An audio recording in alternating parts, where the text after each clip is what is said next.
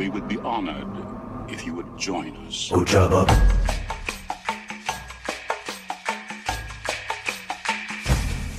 Ojaba.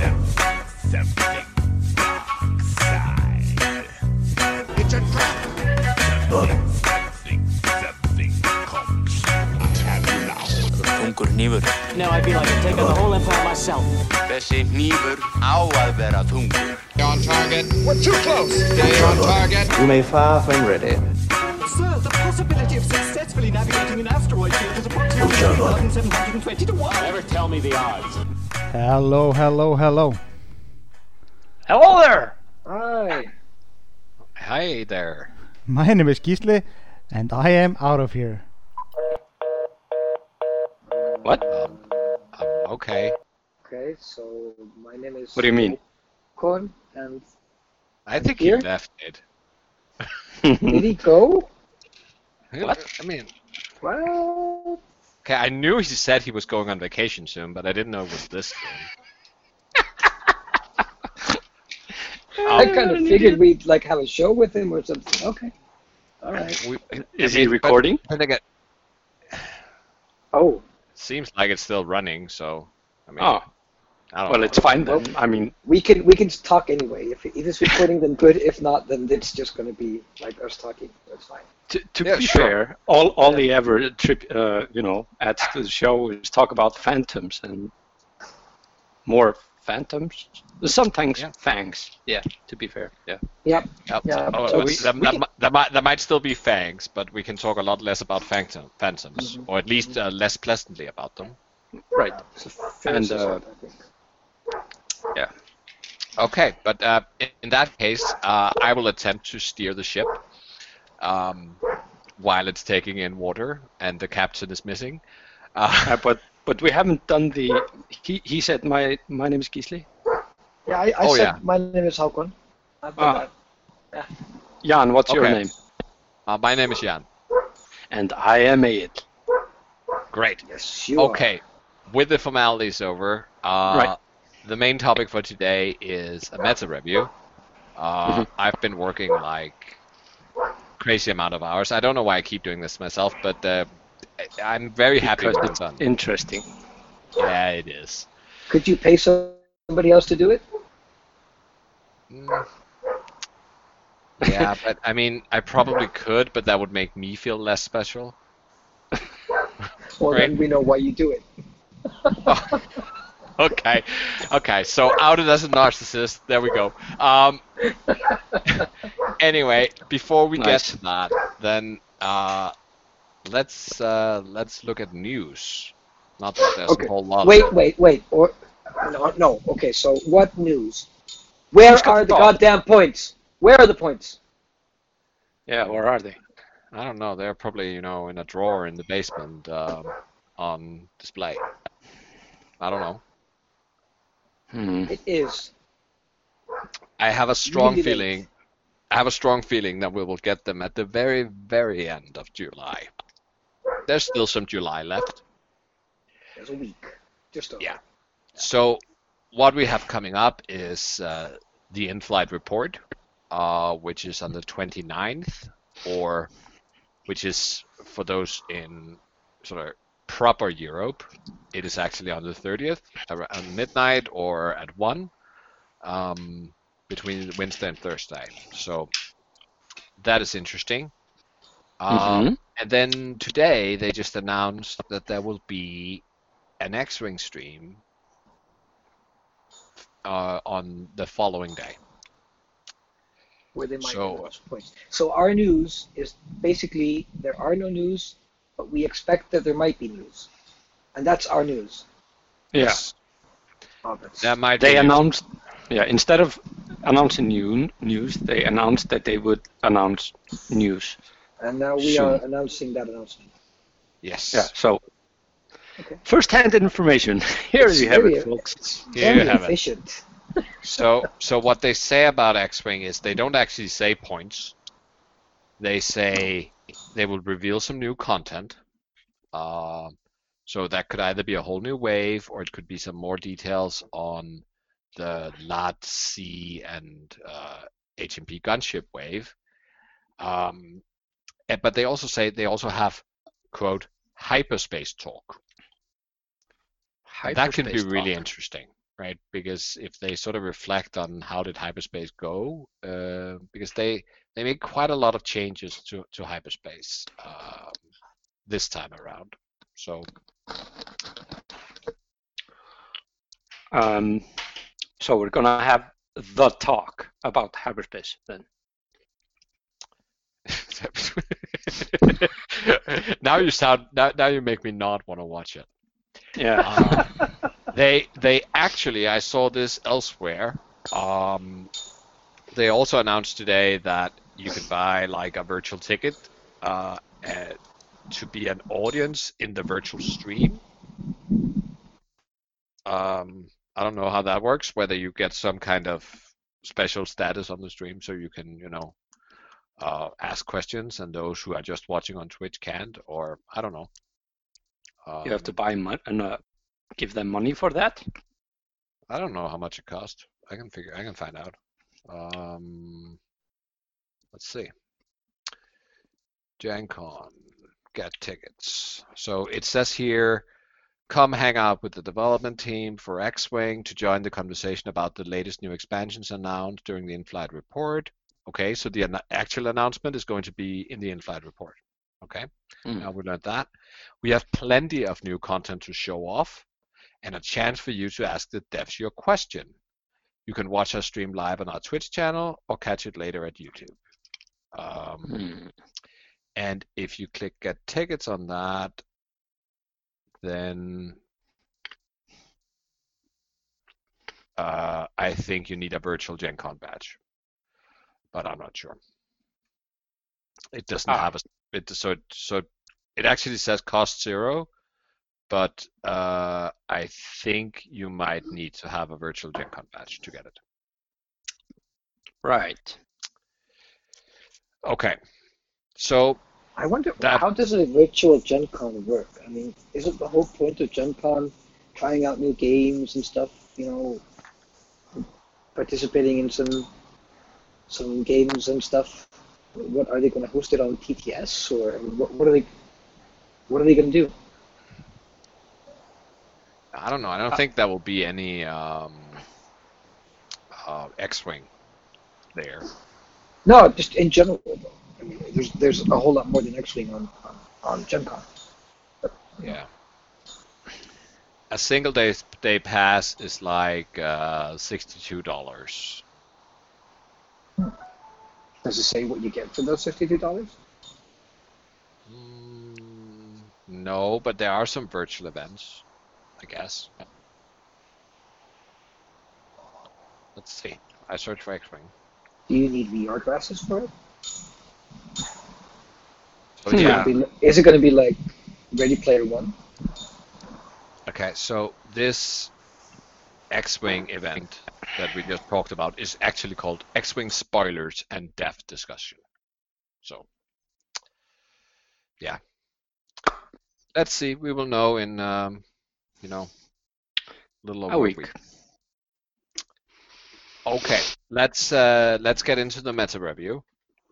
So this time I decided to write 2 different articles. They will soon be available on my blog on pinksquadron.dk. If they are available before we publish this episode, then we'll put the links in the show notes. Otherwise, I will announce them soon on our Facebook page and probably a few others. And there's quite a lot. I decided to write one for extended and one for hyperspace, sort of accepting that these 2 formats are quite different now. And yes, that took like 12 to 15 hours, right? So, so I'm sort of going to go through it in blobs and just read a thing out. Normally, compared to when we usually do this, where I read a whole lot of numbers for a whole lot of things, I'm a little bit more selective to try to not make this turn into like a 5-hour episode, especially now where there's 2 articles. So if we start by hyperspace, then we can say that. Oh, I found an error in the show notes already. This is going well.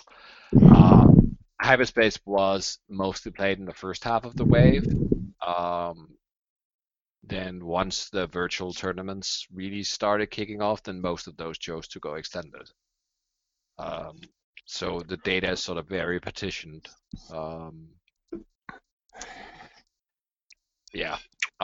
If we look at the bids, sort of the general things at the beginning here, the bids, they dropped a bit, probably due to there's not so many I6s, so it makes less sense to bid. We did see a quite significant increase in the size of lists. And this is hyperspace specific. It's not happening in extended. So I don't know. I think there are probably more generic spam lists, but I haven't actually looked into it. But it's what you would probably expect with less access to aces, or the usual aces. Yeah, and you have a lot of things like X-wings that dropped in cost, and there were a lot of those that just reached the breaking point of adding one more ship. So in general, we can see that the number of 5 and 5th ship lists are going down. And the free ship lists are, the number of 5 and 4 ship lists are going up. So there's more of them relatively, but there are much, much less free ship lists in hyperspace. So as far as popularities go, then Scum is like a clear number 1. Despite we have 7 factions, then Scum is like a quarter of the lists. With Rebels and First Order being sort of equal in the number 2 popularity space. If we look at how they do, then we see CIS in a clear first place, Scum in second. Then there's a large gap, and then you have Resistance and First Order, and Empire and Republic. And then another gap, and then Republic, and then Rebels at the end. So yeah.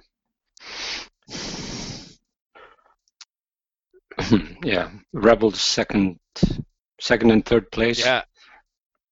In representation, and last in second place in representation. So they are still very popular, but they're not doing very well. Rebellions are built on hope, so it makes sense. Some might say there is no hope, to keep quoting the same movie. But I think it's interesting because it shows that it seems like there is a core of like very loyal Rebel players. It also seems like there's probably not a lot of overlap with success in general.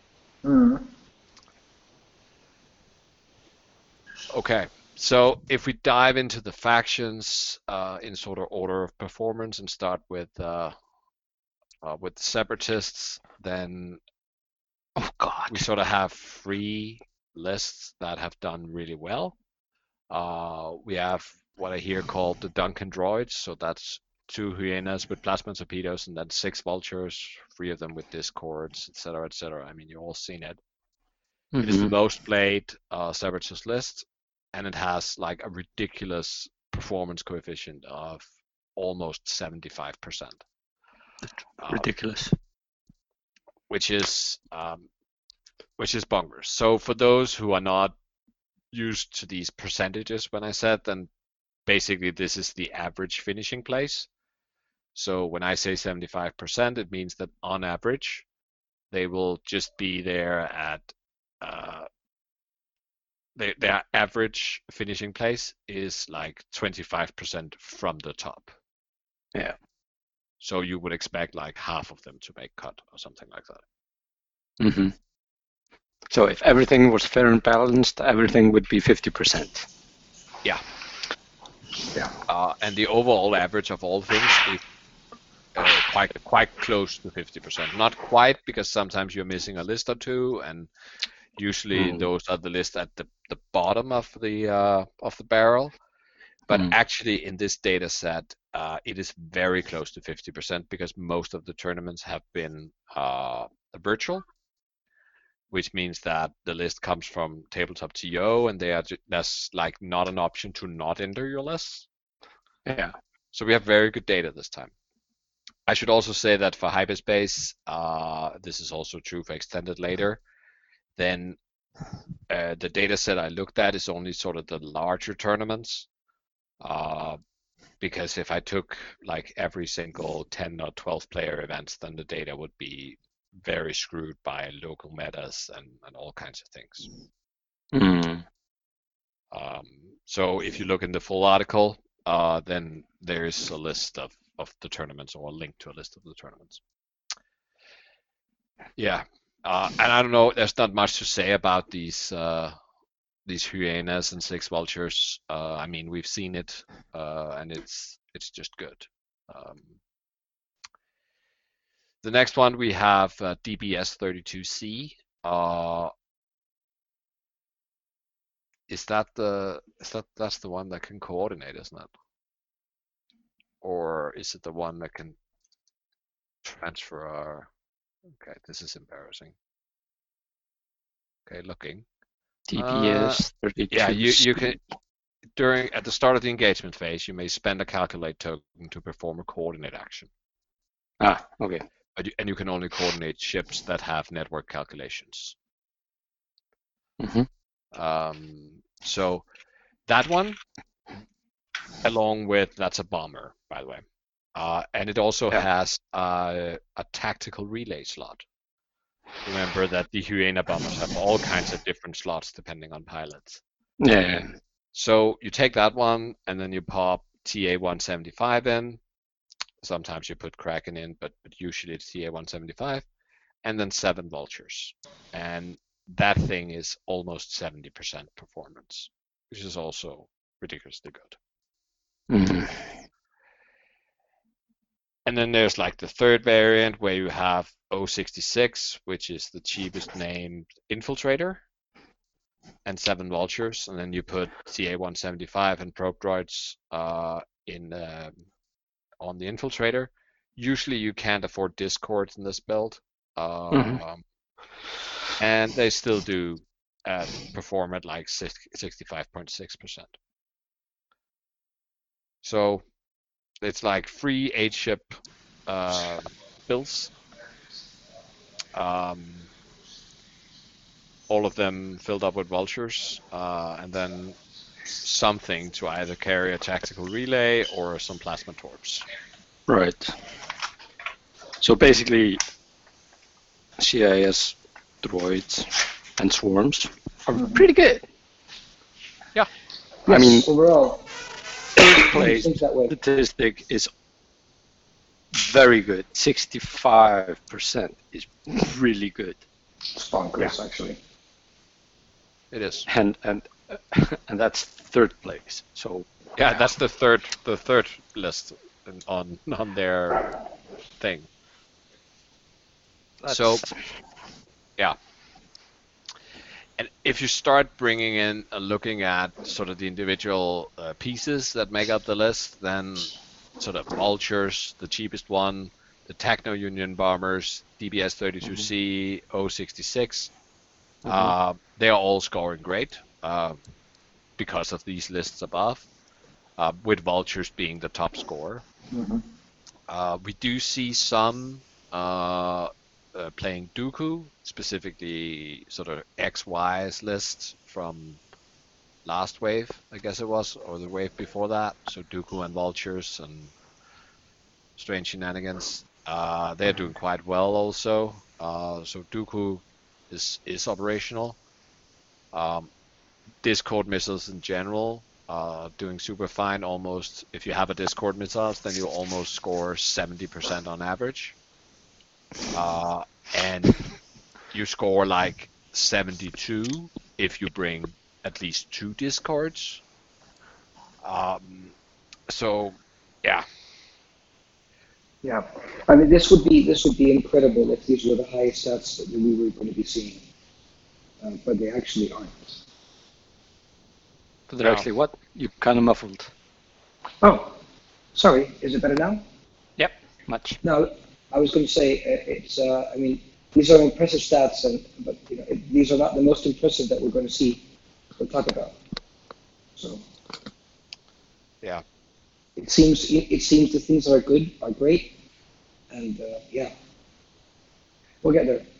Yeah, and it gets kind of hard analyzing what exactly is it that makes them good, because when there are so few pieces in CIS, so that when the lists are good, then all the components seems to be good, and there's not enough. They're not played enough that I can say, oh, this variant when they do this particular thing really stands out, because you really very quickly get into the point where there's like not enough data. So okay. And they are also, I mean, of all the factions, then Sith and Scum are the ones that have sort of the most clear net lists, you can say, right? Where it's just take this list, possibly, I mean, sometimes you move the struts around on the CIS depending on preference, or remove one to get a bit to the mirror or something, but most of it is sort of very static, and there are these very set lists that you play. And Scum is less so, because there's also a lot of jank because it's Scum, but with CIS it's like, well, you play these 3 lists, and then there's like 3 others, and then there are a few people doing janky things, but it's not a lot.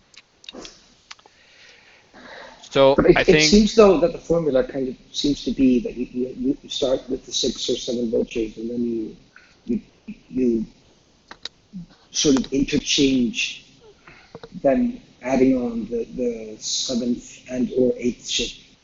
Yeah, then you add the supporting component, right? Yeah. But those 7 vultures, 6 or 7 vultures, are always the building block. Yeah, absolutely. And then you can sort of flavor them to taste. I mean, the lists are in the Duncan droids. It is, you have the Discord missiles and you have the 2 plasma torpedoes. Yeah. To help you versus sort of do space denial and do some damage with this essentially trajectory simulator proton bombs. I mean, and then the plasma torpedoes specifically to counter things with shields, probably Boba. Or the Rebel as a whole. Yeah. DBS-32C, I think, is probably, it has this sort of additional ability to transfer or coordinate this a calculate action. And I have a feeling that some of the events where these were played didn't realize that since that ability to do the coordination and the firing of the Discord missiles are in the same timing window, you can't actually use the ability to get a calculate token that you need to fire the Discords. That doesn't work. But I'm not sure. In the beginning of the wave, there's probably judges that would have let it go, right? No, that makes sense, because it should check for availability at the start when you put it in the queue, and then also when you execute it from the queue. So if it doesn't have the token when you start queuing up, it doesn't. You can't add it to the queue if you can't pay the cost. Exactly. Right. So, and then there's the 066, which is probably the most different one, where you go for basically for dice modification, right? TA 175 to get a lot of those, get some calculate ratings, and then the probe droids to make that first engagement more accurate. So it's in many ways different ways of doing the same thing. Right? All of them doing super well. All of them doing super well. So the final thing about CIS is that we're actually beginning to see some use of Kraken again, instead of TA-175. TA-175 is still more popular, but the results that you see out of Kraken lists are sort of comparatively the same, if not a little bit better. So, okay. Let's move on to Scum. Probably unsurprising. There is Boba means a lot here, so you can fly Boba Fett, you can fly Boba Koshka, you can fly Boba and Two Fangs, and that all goes well. The very top in hyperspace is Boba Koshka with 70.3, which is like very good. Yeah. So Boba is good, Fenn is good. If you look at the stats, then Koshka is good as well, because you only really see him with Boba in Boba Koshka, and that list is good. Yeah, yeah. And what's the worst of the Boba something?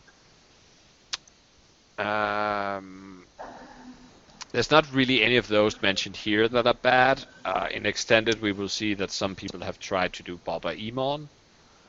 That was not that impressive. But of I the tried three, that once, and I can definitely agree with that. It's not a very effective list. no. They don't go in together. Of the three mentioned here, so Boba Fett, Boba Koshka, and Boba and Two Fangs, then Boba and Two Fangs are the worst. Put Dengar in there. And Dengar is not hyperspace. But I promise you, we will get back to him when we get to Extended. We also have my Gisli's lovely Quad Fangs, scoring a 56, which is normally a good mark, but not compared to the rest of the stuff we're talking about up here. In hyperspace, Fenn plus Free Sellers has been slightly better than the Four Skulls. Yeah. So if we look at pilots, then Boba is good, Fenn is good, but a few other nodes like the Cartel Spacers, so the cheapest sick. As a pilot, they score 64.4. Wow. And if you then put a cannon on them, they score even better.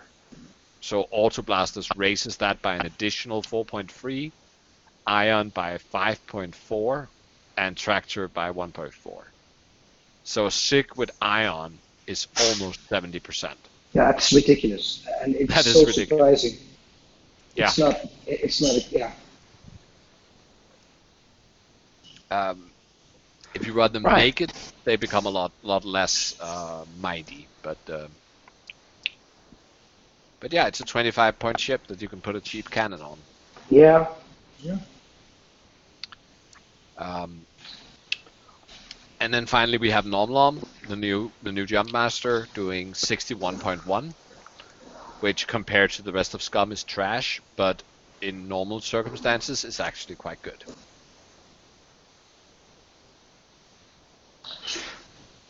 Right. Yeah.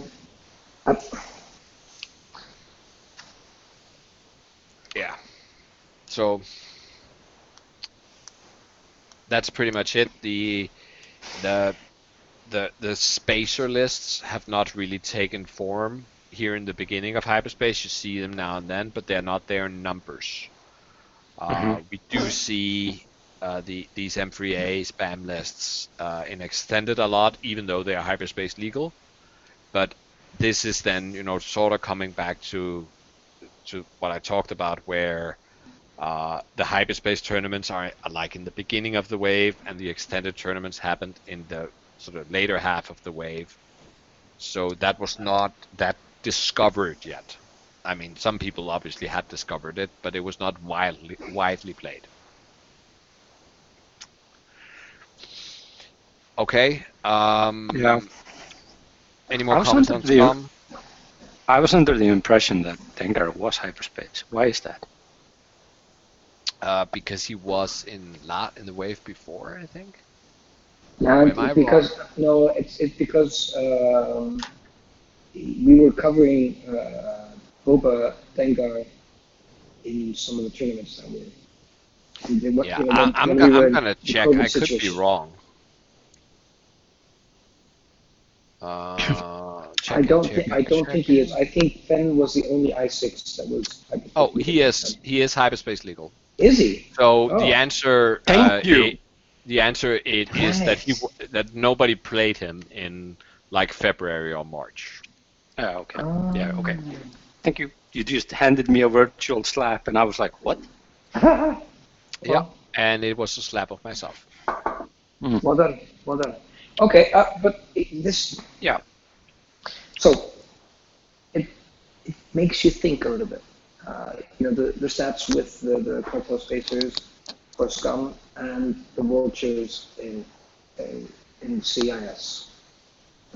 I'm trying to formulate what I'm thinking. Actually, no, but so the question is, in a vacuum, these are arguably the ships by themselves are not good.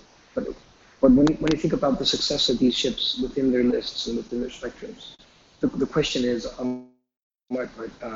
does the Vulture have the advantage of that they're, even though they are or belong to a smaller faction, the kind of variable builds that you can create around them is a little bit broader than for the cartel spacers that only seem to have worked in lists with Fang Fighters?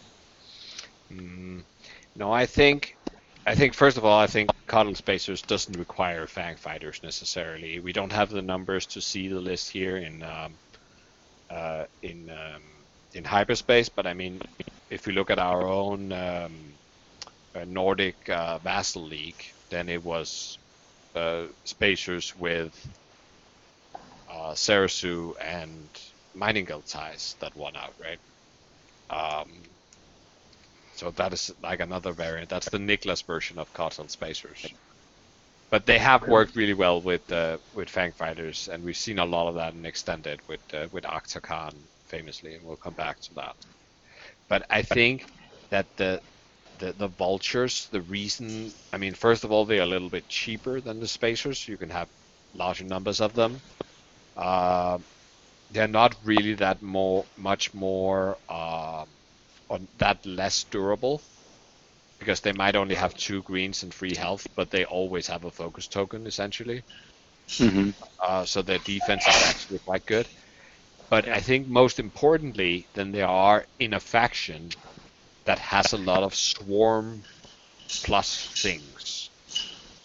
They're in a faction that is designed to swarm with the support components as well. Where Scum doesn't really have that. I mean, you have sort of Sarasu and sort of Drea, who's not hyperspace legal, but there are a few of them. And of course you have the Deadman switch, which is probably the most swarmy thing. And they are a little bit more expensive. I mean, they're 25 a pop, and then you need to add cannons to them to make them effective. Yeah.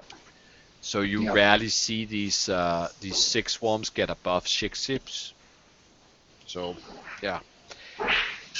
But I mean, it comes down to they are very, very good. The droids are just even better. So. Okay. Yeah. Okay. Yeah. Looking at third place, there's a big gap, and then third place comes, which is Resistance. They have improved, and they have been quite good, especially in hyperspace. They seem to have quite a few strong pieces, but there's a lot of difference in the list. So there are very few sort of settled lists that I can tease out here. So kind of everybody just doing a thing. Yeah. I mean, there's a lot of variants on like Resistance Beef, for instance, and all kinds of things. So if we look at the list that we can find, then we can find 5 A-Wings. Even there's a lot of variants in the pilots. They do like 55.5. And we have Quad T70. Again, that can be either the Black Squadrons or the other ones, doing 54.7, which is, I mean, decent. So. Not when you compare it to what we've just covered, though. No. But I mean, considering that the average is 50, then 55 is normally useful. I have a little bit more of a dive on 5A in the extended format because I had a little bit more data to work with. But I mean, in hyperspace, then the three most popular ships or pilots are A-wings. So we're still very much looking at Resistance as A-wing the faction. So that'll be CC, Greer, and Tally in that order. The best A-wing on performance metrics are Ronith, the new I2, with 62.6. The rest of the A-wings are sort of in the mid to low 50s in their performance. And I don't know if it's because Ronith is really that much better, but it's just that the very good 5A players figured out that adding Ronith was a really good idea. Yeah, I think that's just an anomaly rather than. No, but actual... he works really well with 5A. You can build a 5A list that has no generics, all named, if you put Ronith in there. So there's some variance. But we'll get back to 5A, and they are almost the same in extended as they are in hyperspace, so we can take that in the extended coverage. Generic T-70 is generally doing quite well. Especially there's a list with 3 Black Squadrons and Kova. That really kicks ass. I haven't the exact number here because it was sort of too low to say. There was too few of them to say anything distinctive, but it does seem to be very well. In general, Kova, for the more sort of beefy resistance list, seems to be very, very good. And if it weren't for the small sample size, then I think the best resistance list would probably be Jazz, Kova, Cass, and Bastion. That's interesting. And they sort of have performances up to like the late 60s, if I remember correctly. So the upper, the high 60s. High 60s, yeah. That is very, very good. Oh yeah.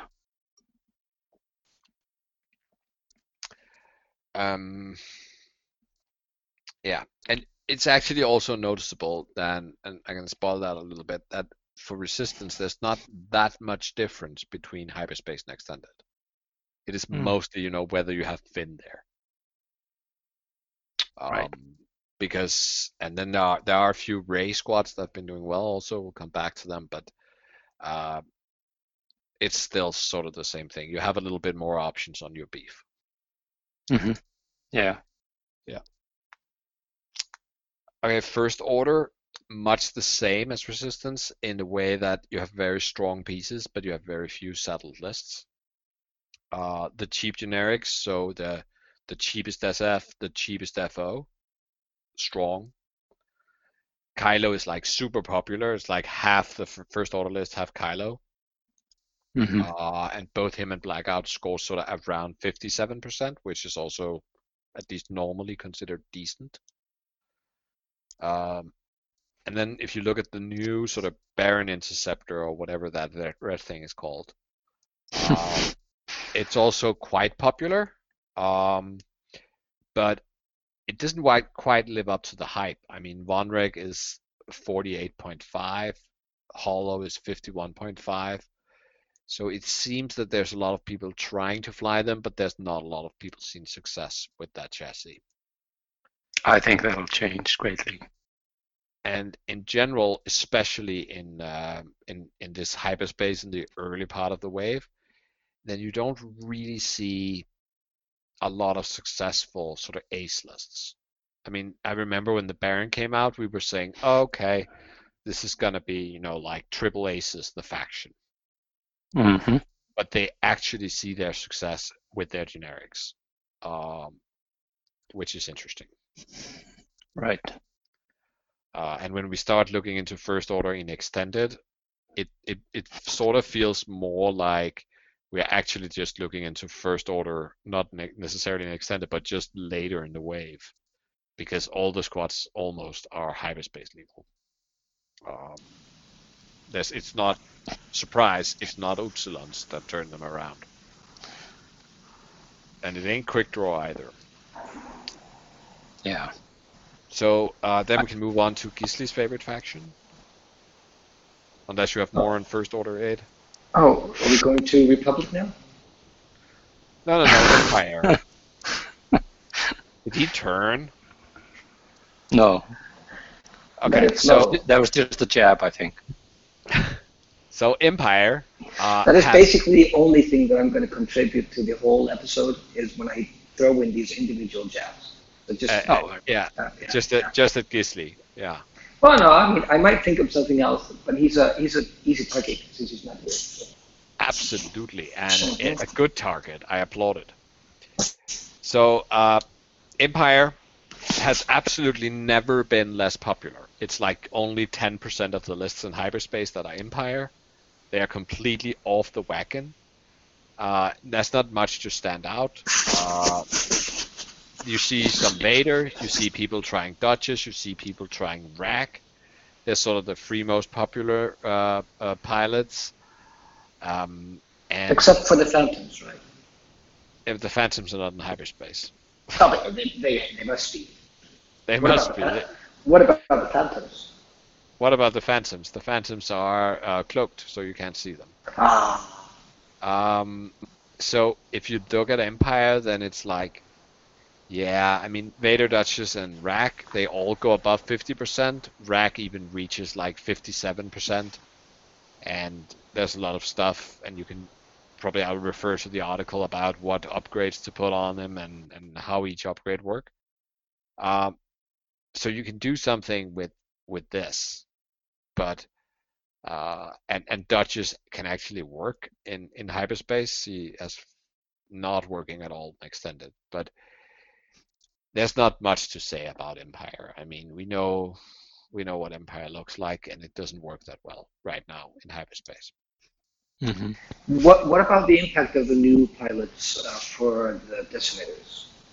Were they hyperspace legal? I haven't seen any data on the new whatever her name is in the Deci. Yeah. Yeah. She's legal, but you know.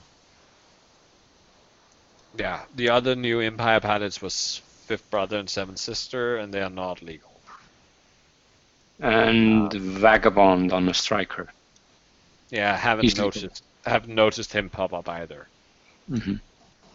So we do see a lot of Striker because that is probably the most sort of efficient Imperial chassis at the moment, the Striker generics. And I haven't listed them as a list here, but we do see Ruthless beginning to see a lot of play, or at least see some play. And that really works. I mean, if you look at a list that has Ruthless, then it has an average performance of almost 61%.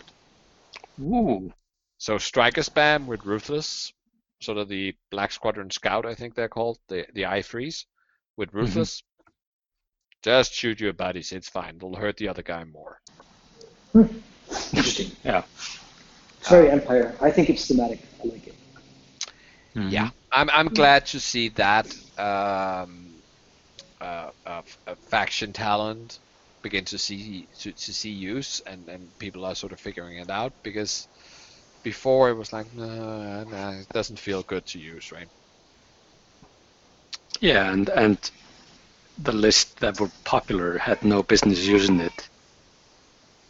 Yeah, and I think, frankly, another reason that Empire doesn't do well is the absence of afterburners. So even though they would have a hard time choosing free aces, but even if they did, it probably wouldn't work for them that much, because Vader is he's still good, but he's no longer great, right?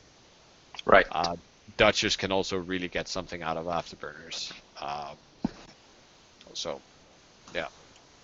Yeah. Okay. If we move on to Republic, they also have around this 10% popularity, and the only really good result that we have out of them is Christopher Bankson's top 4 in the UK SOS, which just underlines how impressive that was, I think. Right. People mostly seem to fly Jedis, with Obi-Wan at 51% scoring, I mean, he's like 2/3 of all squads. I don't think there's any faction that has a stable pilot that is all the way up there where Obi-Wan is. We see, as we talked about, that the R5 Astromech, so the hull regen droid, they seem to be really functioning well with CLT Jedi. So they increase Obi's performance by 11 points. So Obi with an R5 is like a 62% performance all of a sudden. Håkon, what are you doing? What do you mean? I It's just like, put my phone down. Oh, I'm here. I just have my phone. is somebody doing dishes around you? No, I was scratching my head. Is that this sound? Okay. Very Oh good. yeah, hold on. Yeah, I have noise canceling headphones. My wife is packing, so I'm gonna put on phone. All right, Okay, now the background noise went away at least. there you go. Okay, so we also see Plo, 45.6% performance as the second most popular Jedi, and there's in general like not a lot of Republic being played, so therefore the results also they feel a little bit of missing, right? Mm-hmm. Yeah. Okay, so what else? Wriggle Lee, 48%, isn't about half the lists. It seems to work. There's a lot of people starting to fly him with Daredevil, and that seems to work quite well. He goes sort of to like 55, 56% with Daredevil on him, so that seems good. And then finally, before we can rush on to Extended, we have Rebels. So again, very few settled lists. This is being played a lot more though. So we have what I've called Rebel Unknown Meat, because it's not really beef. I'm not sure, because beef usually involves a certain level of quality in the meat, right? Yeah. But sort of 4 beefy-ish ships, we see like scoring just under average at 49%-ish. Braylen being the most popular one, and then the rest is usually made up of some combination of Ten, Jake, Luke, and Dutch. So yeah, rib Rebel beef. I mean, this is the third wave in a row where Rebels are at the very bottom, Right. performance-wise. So yeah, I don't know what they should do. I mean, they can't just release things, but yeah, I guess minor point drops are in order.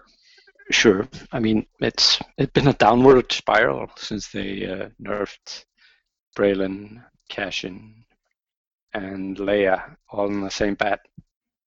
Yeah.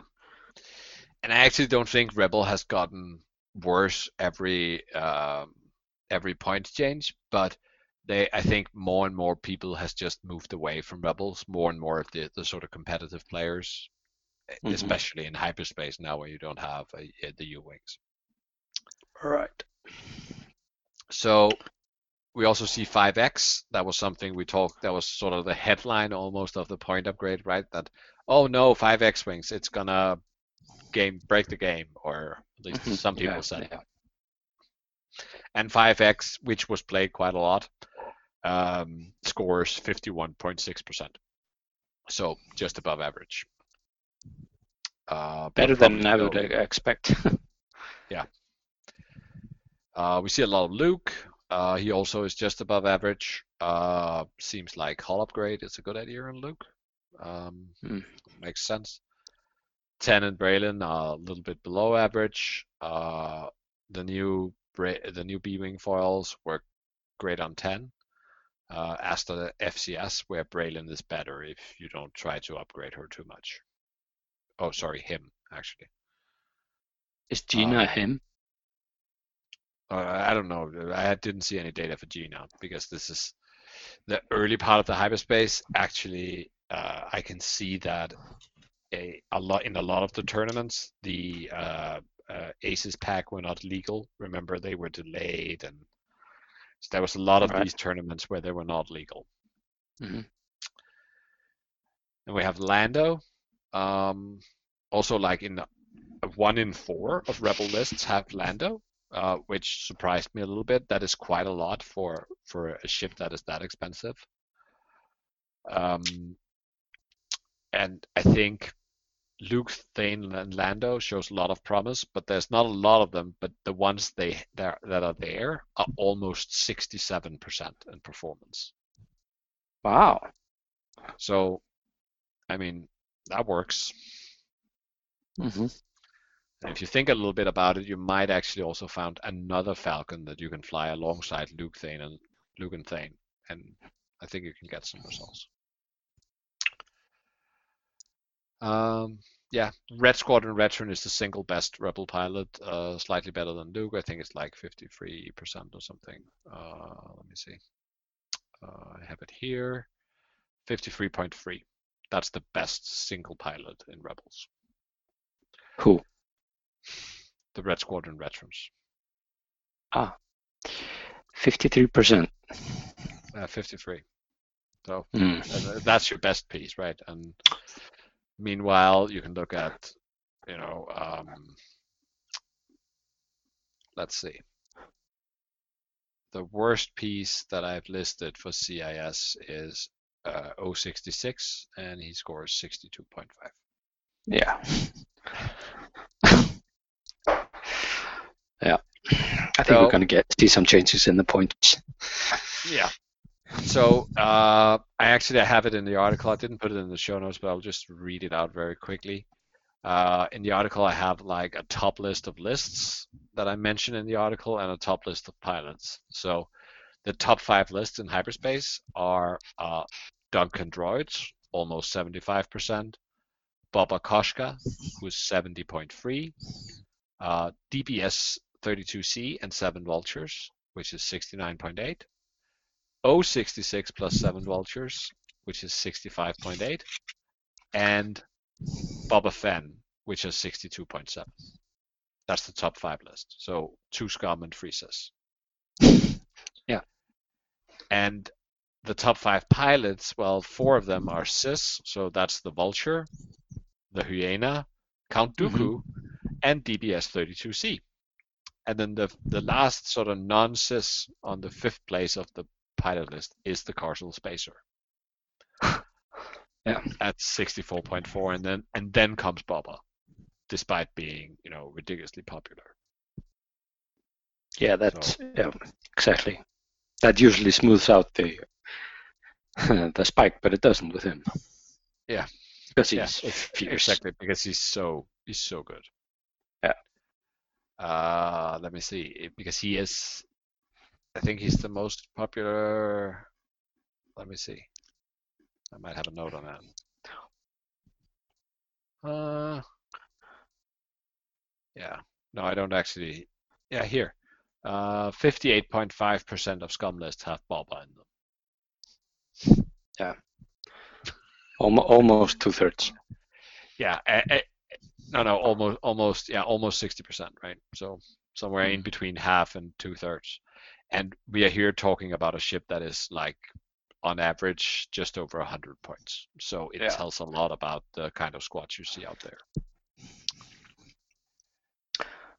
Yeah. Okay. But even though the average is around four ships per list, right, in hyperspace.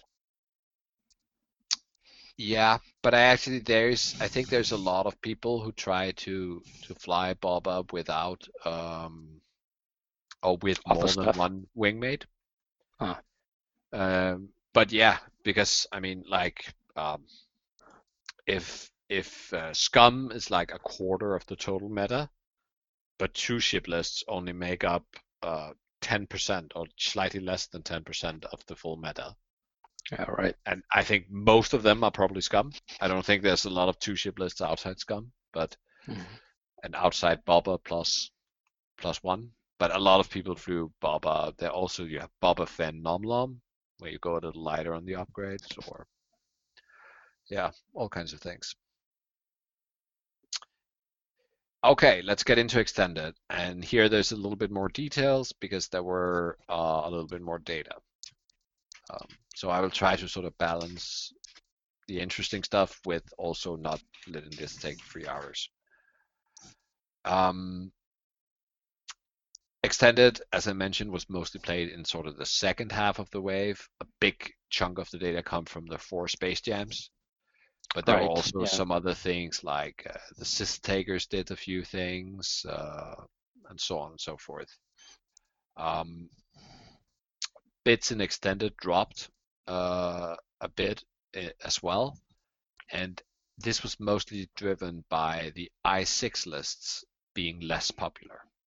So even in extended, where you have all the I6, then people are actually flying less at I6, and when they fly them with less of a bit in general. Though there's still a lot of bidding. I mean, you still need to go like 9 or 10 points in to get like a 95% chance of moving last with an I6. And this is despite the Boba Fett bid extravaganza. Yeah, it is despite that. But the Boba really only bids really deep in Boba Fett, and Boba Fett is not that popular in. I don't even think I want to say in extended. I want to more say that in the time period, it was more like in the beginning of the wave, there was a lot of Boba Fett, and then it turned into Boba and other things. They're still there, but there are fewer of them. On average, the list sizes in extended are stable. A little bit less 3 and 4 ship lists, a little bit more of all the other sizes. When you look at what is flown, then again, Scum, super popular. Empire, quite popular, and extended is like 20%, which is where Empire usually is, or around there. Rebel again, 3rd most popular. And Sith is last, but they have really gained. I mean, I think last time I did this, when I looked at extended, then about 5% of the list were Sith. Now we're up to 8. Or 8.5. So they are good and they are growing. Scary. Performance in general, I mean, we see very much of the same thing. So Separatist at number 1, Scum at number 2. They are much closer to each other, and they are much closer to the rest of the field in general. I was actually surprised when I looked at the numbers, because extended seems to be much more balanced. So the average for a Separatist list at the top, and I'm gonna spoil it a little bit, Rebel at the bottom. The gap there is only 10 percentage points, and that's not that crazy. So you do see, or am I wrong? I mean, now I'm double checking myself here. Yeah, a Separatist as a faction only does like just under 56%, and Rebels does nearly 46%. So it's like 10.2 percentage points in the performance, with Separatist and Scum sort of being clearly better, and Republic and Rebels being clearly worse. They are also very close to each other, and then sort of Empire, Resistance, and First Order sort of hanging around the center point. So yeah, Empire's 3rd, followed by Resistance, First Order, Republic, and Rebels. So if you notice, then the order of the factions is almost exactly the same. The only real difference is that Empire just moved up 2 slots, but everything else kept their position. Empire's 5th in hyperspace, they're 3rd in extended, and that's the only change. Okay. Some of the faction that doesn't change a lot, we will go over quickly. So, like for instance, the Separatists. You see the Duncan droids. Now they don't do 74. Now they do 68. Right. So they're like 6% lower than hyperspace. You also see something you can't do in hyperspace, which is the Seer Swarm. 69.3, so better. They're alive and well. I mean, this is the best CIS list, but it's actually not the best list. But I'll get back to that. But otherwise, it is very much like hyperspace, except you now have Belbo Labs there. Seer works, great, 63.6. Grievous doesn't, 49.5. And I think some people might even cheer on this, is that Nantex, they're not being played a lot. They're in only 10% of the lists. And when they're there, they're bad. Like Chertek has a average score of 32.6. Yes. So I don't know. I mean,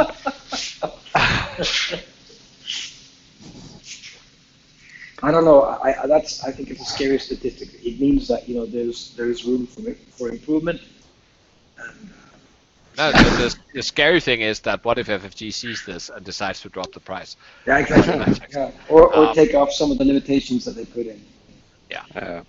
The generic i4 does slightly better, but it's still below average. It's like 48 point something. So I'm not sure what did this, whether they just lost popularity or whether they are perceived as bad and the really good players don't play them, or whether the changes to tractor beam and the allowance to rotate just killed them off. Yeah, that was going to be my question. I wonder if it is the points in fact, or if it is more the rules change to tractor. Yeah. My thoughts is that it's the latter. They're I don't know. I mean, it is a not much played faction, and now they are only 10% of a not much played faction becomes Nantexes, then there's really not a lot to look at.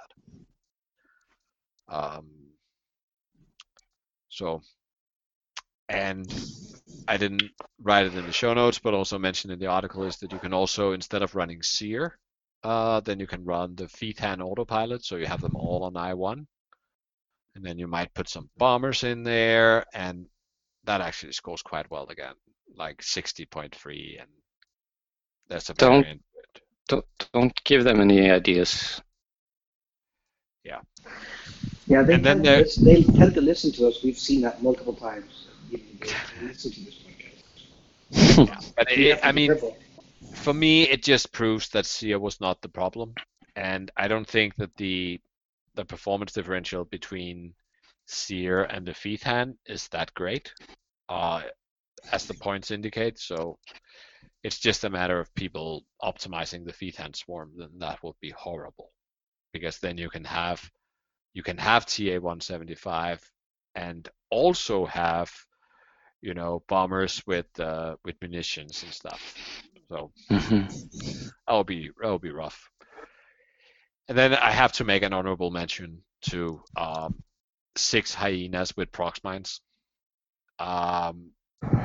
There's only 5 of these lists, but the average is over 80. So I haven't actually, and that for me is too few to include. So they're not on the best lists later, but that is a horrific list. I'm not sure. I mean, I think perhaps it's one of those lists that if once you've faced it a few times, then you know how to deal with it. I don't think it can ever break the meta, but what do I know? Yeah, but that's CIS. They are more fair, or alternatively, than the rise in the number of players who plays them have just brought down the averages. I don't know. I would say that if you look at it sort of from the outside, then you don't see Separatists winning a lot of things. They in extended, they do finish strong. I mean, they play strong on average. Right. But it seems like the ceiling is not high enough to actually win. And I think that is something that I'm going to start focusing more on when I do meta-analysis. I have a few of them here, like especially for the A-wing spams and the SF spam lists. I've done some analysis on standard deviation. So I'll get back to that. So if we go into Scum, then Boba can now be with more things, I wrote, because I was under the mistaken impression that Dengar was not hyperspace legal. But Right. So in extended, you can see him with Koshka. That's like 63.9. You can see him with Finn. It's 61.3. You can see him with Emon. That's like 50%. And then you can see him with Dengar at 74.9%, which is the best list in extended right now. That's huge in extended. That's ridiculous. I mean, last time we saw numbers up there were Rebel Beef and Quad Phantom. They were in that realm. Yeah. I think there were some variants of Rebel Beef that were very widely played that saw 77, but 74.9 is crazy.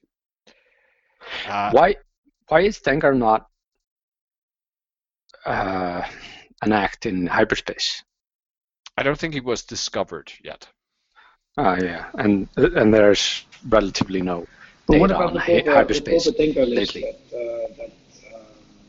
who was playing Boba Dengar? Was it hold on. Yeah, I guess either that or some of his upgrades that he needs to work are not hyperspace legal. Hyperspace Like legal. Okay. you have Might like be the thing. lead. The lead crew is not hyperspace legal. What else does he have? He has Han Gunner usually. Also, that's not hyperspace legal. Right. So perhaps that is part of the reason that he never really got it working. I will say, that Dengar has sort of like a few configurations, and we also saw that in the Space Jams, where you can either fly him with the title and some specific things, or you can fly him without the title but with torpedoes. Both have hand gunner, both hit really hard, but they are sort of different. They're about the same points, so that was some of the differences between how Eno flew in the first hyperspace, where he got top 8, and he then got top 4 with the same build in the second Space Jam, but Teemo won it with the Dengar that had the torpedoes. Right. Yeah. But what is also interesting about, I talked about it before with these Hyena bomber with prox mines spam. I think that there is an element to some lists, there's like a surprise factor, like, oh, how does this thing work? When you face it, then you lose. And it seems like that Boba Dengar had some of that. So, I mean, the first time it was seen in Space Jam 1, it got top 8. The second time, it got a top 4 and a winning. But the third time, then you actually had 6 people bringing it, and none of them made cut. They all got to sort of around 4-2. The fourth time, you have 3 people bringing it, and again, nobody made cut. In fact, one of those last 2, we had Teemo bring it again, and he went like 0-2 drop. If I remember correctly, this is from memory. So it is one of those lists, perhaps, that when you know what it does and how it wants to do it, then you have a better success rate playing against it. However, I should say that with all that being said, then even if I only average those, if I sort of exclude these 2 first Space Jams where it was really dominant, then the only thing it does to the average is that it drops from the almost 75% to about 68%, which is still really high. Still really good. Yeah. Yeah. Interesting. Other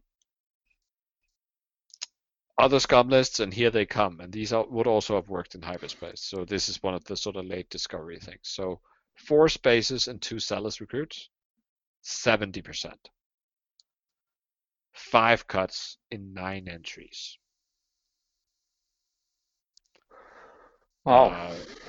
4 of those cuts being Octagon, who Ah. got like 3 top 4 and 1 top 16 in the 4 Space Jams. And that list is just the third best list in the game right now. So we have Dengar Baba on top. We have these 4 M3As and and I think the Seer Swarm is number 2. Maybe we'll come to number 2. I am scrolling on my scroll wheel.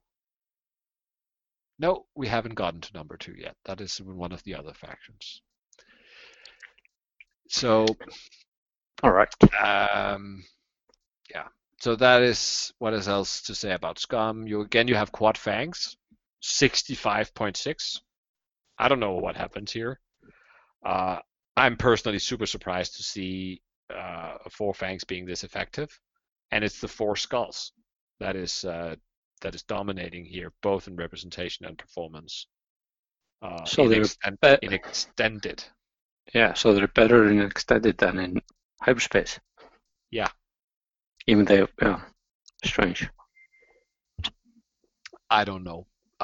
Perhaps they're just really good against the other things that are good. Mhm. Like we know that Quad Fangs can deal with droids quite well, Mhm. and I would think they have a shot against Bobas as well. You know what else does really well against them? Quad Phantoms. True. I mean, they would if only somebody would let Gisli have all his toys. Yeah, just saying. I'm just saying. Yeah. Then we still have the classic Torkel Swarm, sort of doing 58%-ish, decent and workable. If we look at Dengar just as a pilot, then despite him doing this 74.9% along with Boba, then as an average as a pilot, he only scores 56. That is because people try him with all kinds of other things, like Dengar Guri or Dengar Fen, and that doesn't really work that well. Yeah. And speaking of Guri, she's 47.5, which is not what we usually see with Guri, right? I do see when I looked a little bit into the different configurations that she was being run with, that fatter Guris have much more success than light Guris. Right. Like you need to invest a lot, and thereby also risk a lot to have success with Guri. Yeah, and also Guri in extended can, face all of the I6s, which she doesn't really do well against.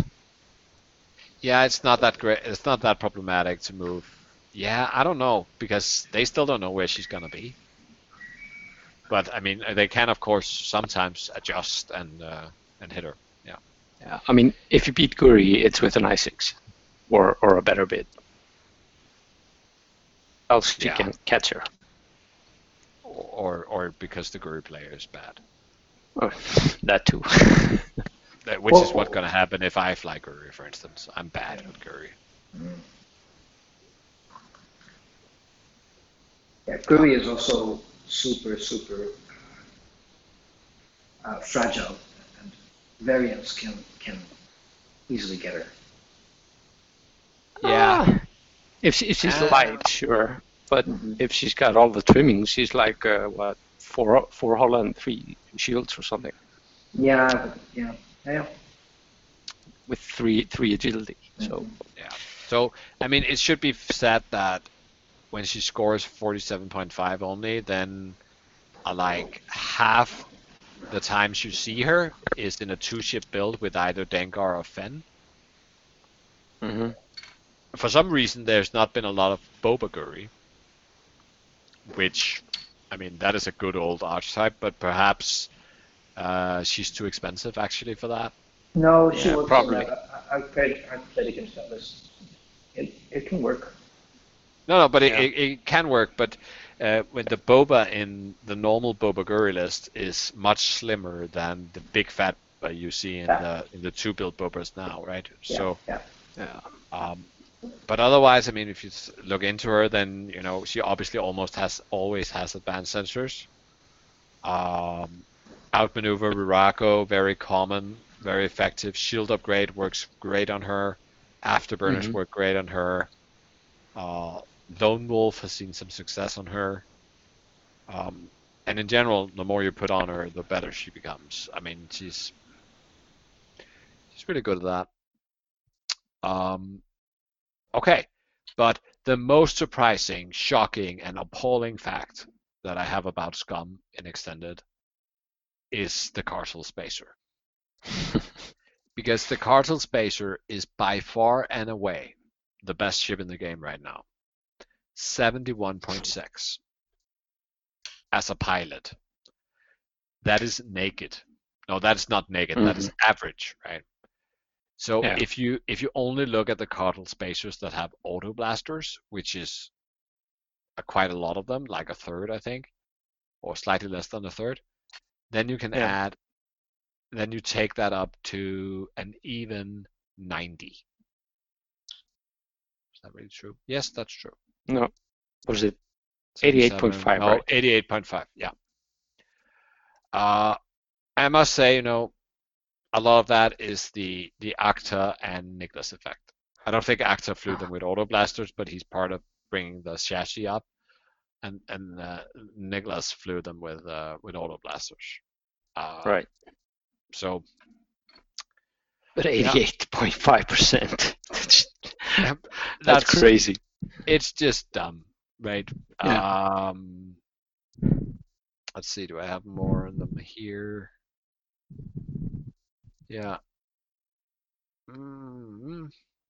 Auto blasters, yeah, plus 16. Ion cannon and tractor beams are slightly worse. And there are a few attempts of flying them naked, and as a general rule, that doesn't really work out. You need to use that ordnance slot, at least according to the data. I know that there are a few lists out there that have success with naked 6, but then they need to be built for that then. Okay, so that's Scum. So if we move into the sort of middle area, so that's Empire, Resistance, and First Order. Then in Empire we see the Olipochnal Aces doing 61.8, which is high. We have one Sloan list here. I mean, you might remember that there's another one, but that one didn't have significant numbers. So this one is the one where you have the generic Reaper. You have 2 I-1 Interceptors and 4 I-1 TIE Fighters. So essentially 7 I-1 ships. And the only upgrade card you have on them is Admiral Sloan. And that is 62.9%. That's the best Imperial list out there. That's interesting. That's very interesting. Yeah. Best Empire list is a swarm, and it's not the standard swarm you see with Empire. No. It's another way of getting rerolls.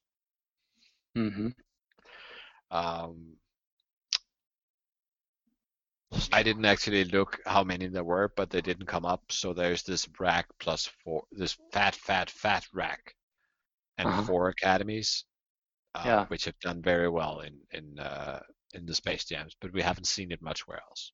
But it did very well. And then we have good old Vader, Duchess, and Suntir at 41.1. Jesus. And this is extended where Vader gets his toys and everything, but it doesn't seem to work, right? There are not a lot of sort of pilots that really stand out in Empire. In the article, there's a lot of... I do go through them and sort of say, okay, but on Vader, then these upgrades work well. On Suntir, then this is fine, and so on. And there's not a lot sort of to note. I mean, Whisper is the best of them. It's somewhat unsurprising. Grand Inquisitor is also really good. Vader is fine, but he's probably being dragged down by being overplayed. Fifth Brother is not that good. Duchess is horrible. We do have Jenden. He's at like 51.8. But and we are sort of getting into the what I call the small sample size territory where there's not a lot of lists, but there were a few that have been running Hatchet Man, so Vader, Vinder, and Jenden. And Yeah. there were not a lot of them, but they scored like 60.7%. So that's quite good. That's pretty good. And you also see a few builds where you have Jenden and then Free Inquisitors, either all named or some generics, or you have 2 Inquisitor types and Suntir. The good old sort of Jenden and Inquisitors, possibly with Suntir. And that also still works, though there's not a lot of people playing it. Yeah, so that's sort of Empire. I mean, I personally really like that Sloan is now finally beginning to see play, and this is the sort of Sloan list that will probably work. Right. And I think Sloan is a good match for the Empire because they don't have a lot of sources for rerolls, unlike some of the other factions. I mean, a lot of them don't even have the lock action. So getting that reroll from Sloan on top of a focus really makes that fire efficiency so much higher. Right. Okay, Yeah. so in 4th place,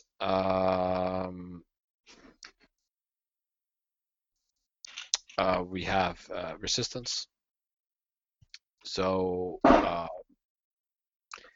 here we see, we have a list with Ray, Tally, and Cece doing 54.7%. Okay. Which is decent. I mean, we're actually beginning to see some Ray lists that work and that makes cut. But overall, I don't have enough on Ray to sort of do pilot stats on her. There's also some examples where you do Ray, Kova, and Cece, and that really works, even to a higher degree. So that will probably be in the 60s, I would think. Okay. And we've seen that make, I think, top 4 in one of the Space Jams, if I remember correctly. I'm not really sure. We talked about it before, I think. And then you have 5 A-Wings. And this is one of those little lessons in that statistics can really be deceptive. So we have 5 A-Wings, 48.7. Right. So we from that we say, okay, this is like a bad list. It's not really though.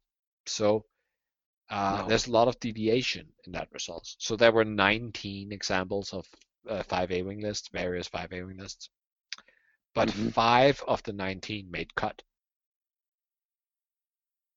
So that's like a 20% cut rate, which is insane, right? But you also had like all over the place. Yeah, you also had 5 that had 0-1 win. So this is sort of where you get into the territory where you say, okay, they have a very high ceiling and a very low floor from a performance angle. It's a players list, I think. Our good friend Gisli would call them. And I think he have actually, without rubbing on him too much.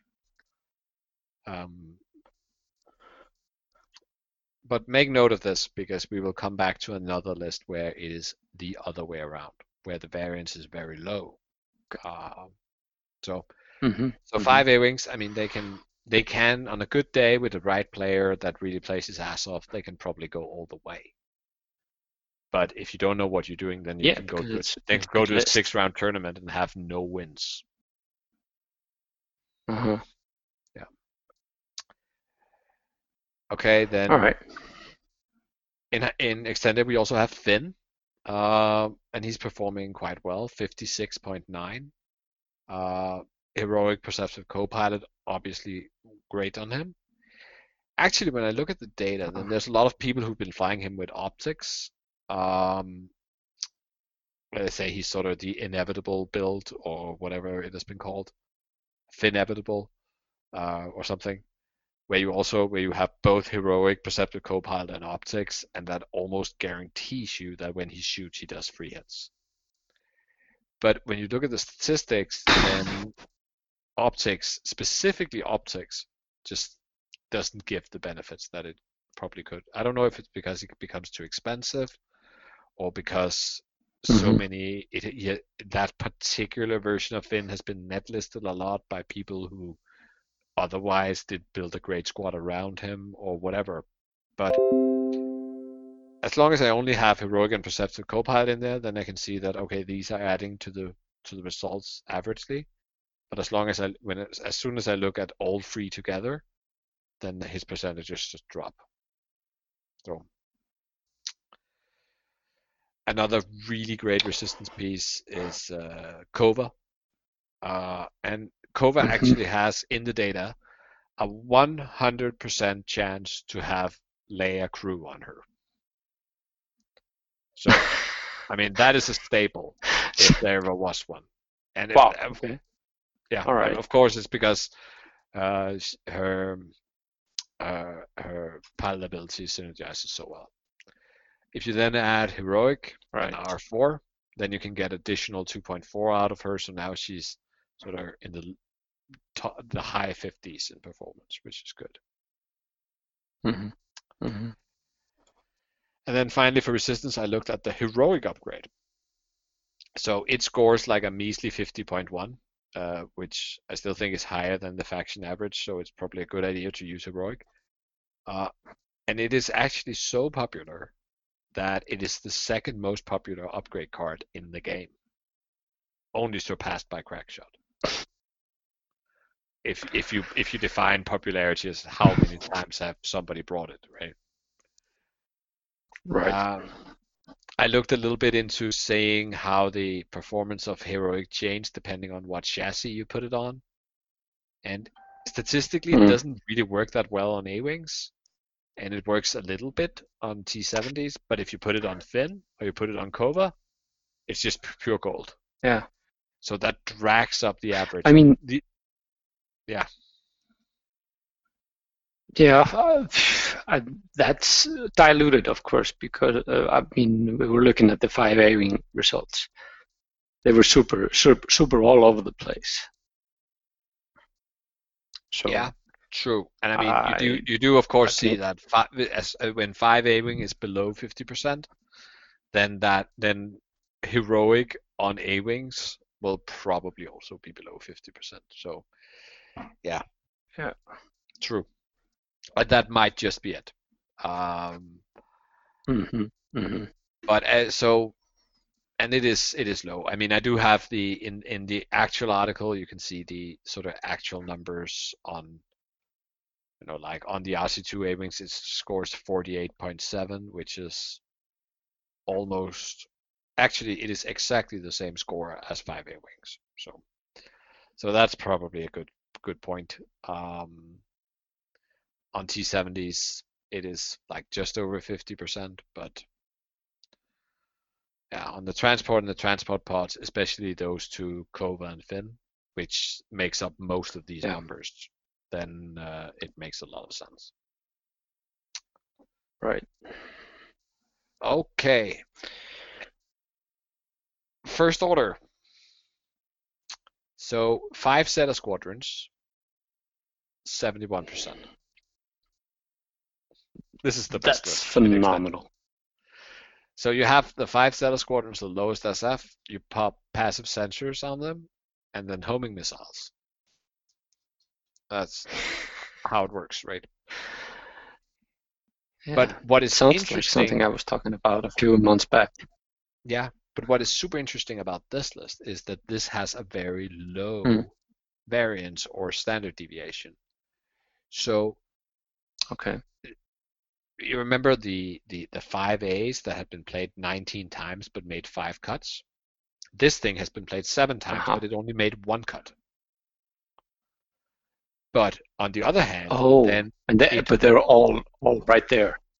they are right there. This is like the 4-2 squad, where I mean, if you just want to go 4-2 and you're happy with that, then bringing this is it is. I wouldn't say it's a guarantee because it isn't in the real world, right? But if you can fly this just decently, you don't need to be able to do a lot probably in order to get to 4-2. But if you were to take it all the way, then you need to be either very matchup lucky or be extremely skilled. And it's hard to. So the floor is high, but the ceiling is low, right? Right. And I think Maybe it's so it's funny. got a natural predator enemy that preys on it. It's probably got something to do with, I don't know, Like Boba? aces, really maneuverable aces, or like you said, Boba. I actually Or think maybe just need to put it in the hands of a really good top-notch player. Yeah. I think Yeah. the thing here is that I actually think this is devastating to me in an ace squad because the best loadout on them is passive sensors and homing missiles. And remember that they're SFs, so they can turn their arc and fire missiles out the rear, and they can choose to do this in the engagement phase. So I mean, there's So you no can't way, outmaneuver there's them unless no you're way flanking that them. you no. But as an ace, you can't dodge all 5 arcs. And if you take 1 damage exactly. every now and then I mean, at least if you're like a Suntir kind of ace, then that gets tiresome really quickly. And you still need to do 6 damage to them to kill them. So that is at least 2 shots on each, right? And there's 5 of them. Yeah, So- tough to chew through. So I think they have a good matchup against aces, but I think they would be totally outgunned by beef. That would just look at them and say, "You want to shoot homing missiles on me? Okay, I'll take a damage. It's fine." Sure. Yeah. They So- they have point A B wing with whole round shooting. Yeah, all of them. Yeah, exactly. Yeah. So the other first order list that we do see some of it extended is it's not really a list. It's more like an archetype. So free silencers. And if you put all those together in a ball, then you get to 62.9, which is still very good. Remember that the numbers are usually lesser in extended. Things are closer. So, and these free, I can say you always saw Blackout. That's what I could conclude. And then you saw Kylo in quite a few of them, and then either 1 or 2 of the generics. So if you didn't have Kylo, then you could have like the 2 better generics, and you could perhaps afford some upgrades. Where if you had Kylo and Blackout there, then you're probably very light on the upgrade fronts. And the upgrades are typically like, I don't know, optics, right? Very common. Right. Yeah. Mm-hmm. Looking at pilots, then the best 2 pilots in the first order is like we saw in hyperspace, the cheapest SF and the cheapest FO. The cheapest SF, just on average, is 59.7. The cheapest FO is 67%. That's a lot. That's a lot, and I mean, it probably has something to do with the fact that you actually saw in extended, you saw 5 times, which is just below my sort of cutoff for including them as lists. You saw the Focho, the 8 Epsilon Squadron Cadets, and they score 70.8 on average. So it is almost as good as the 5 Zetas. Yeah. And probably with the same thing, with a very high floor, but a ceiling is not all the way up there. So I do see in these generics, I looked a bit into it, and there's a lot of people who put fanatical, put optics on them, and it just doesn't seem to be worth the points. Obviously, there are lists, combinations where it is worth the points, because I'm not saying that optics doesn't make them better. It does. But if you instead of Yeah. optics could use these points for other things, then it's probably not worth it. So yeah. Yeah. And again, you have Von Reg and Hollow. They're popular, but they don't really deliver the goods. Noticeable is, however, that flying Daredevil on Von Reg pushes him sort of a little bit above average. So he goes to like, let me see. So he's like 44% naked, and then he is like 55 with Daredevil. But it should only be Daredevil. That's pretty good. Yeah, it should only be Daredevil. They need to be. That's the only way to fly him. Yeah, you don't pack these Baron ties too much up, and they won't work. No. Yeah. And then we have Republic. I must admit, I had expected when I saw the points change that Republic would probably still be okay in extended, but they are down here at 6th place, almost as bad off as they are in hyperspace. They do have, like, if you can still fly Obi, Plo, and Rick, and you can still have regen on these two 7B Ether Sprites, and still have sense on Obi. So what the point change really cost is the regen droid and possibly the crack shot on Rick, or the Predator on Rick. That was usually the configuration. But this sort of famous list is still 60.7%. That's quite good. That's pretty good. Unfortunately, the rest of the faction. That's pretty good for a list that. Yeah. For something that just like got nerfed, and you know. Yeah. Yeah. So it's still doable. You see a lot of attempts on doing sort of triple Jedi lists, either free CLT or 1 7B and 2 CLT. Doesn't really work. I'm not gonna go into them too much. The performance of these lists are like in the 30s percentiles. Ouch. Which is like really bad. Okay. Then you have a variant with Jedis and free arcs. 54.2. I put them all together. There's quite a lot of different moving parts underneath. So usually it's either Obi or Mace. And so and either you go like it's a 7B Jedi, but now I only have like 3 of the cheapest generics. But there are also some who goes like I'll just take a CLT Jedi, but now I can either upgrade the arcs to the more expensive generics and put dedicated on them, or I can keep them as the 104th, but put shield upgrades on all the free arcs. And there are these two distinct, and both variants have performance that are sort of all over the place. There's a lot of these cases where if I look at an archetype and I sort by performance, and I can see like a clear pattern that this version of the list is much better than that version. But none of that here. It was all over the place. All right. And then, I don't know if Håkon is still here, but this is a chance to stick it to Gisli.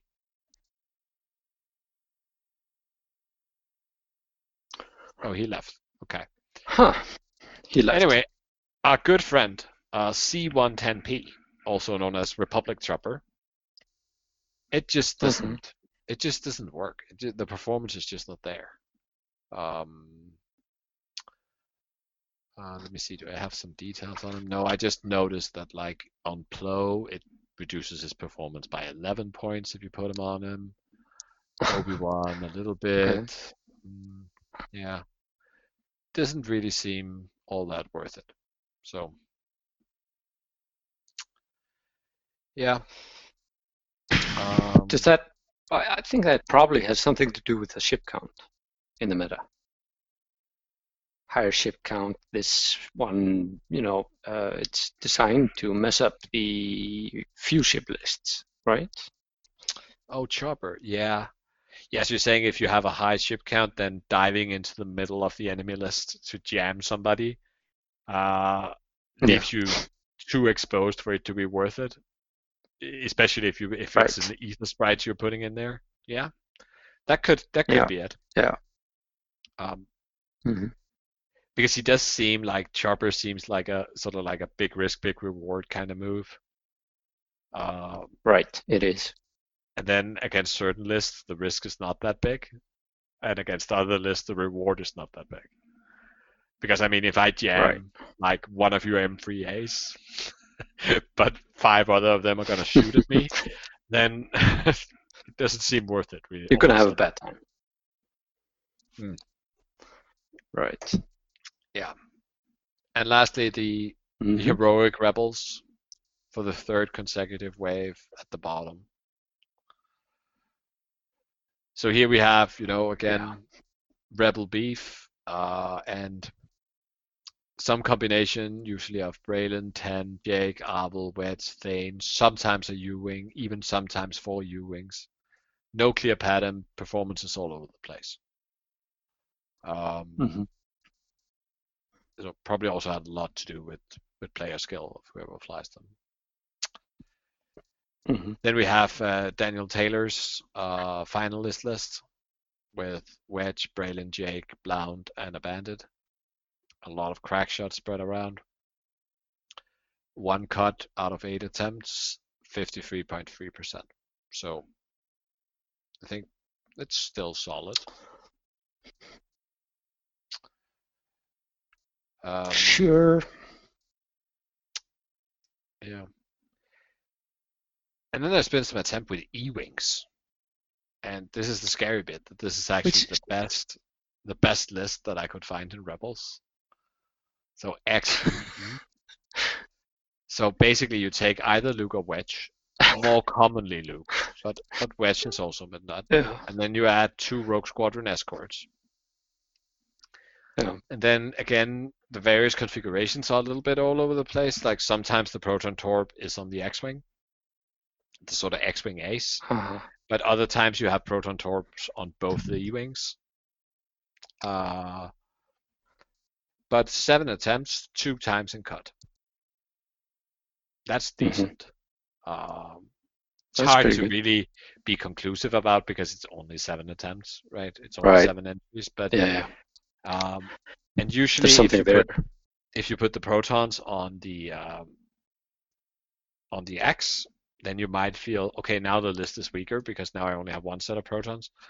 But you save a lot of points, which allows you to do stuff like put FCS on the E-Wings, which is a really good upgrade for an E-Wing because they can take the target locks early, and then they are sort of lightly double modded on the initial engage.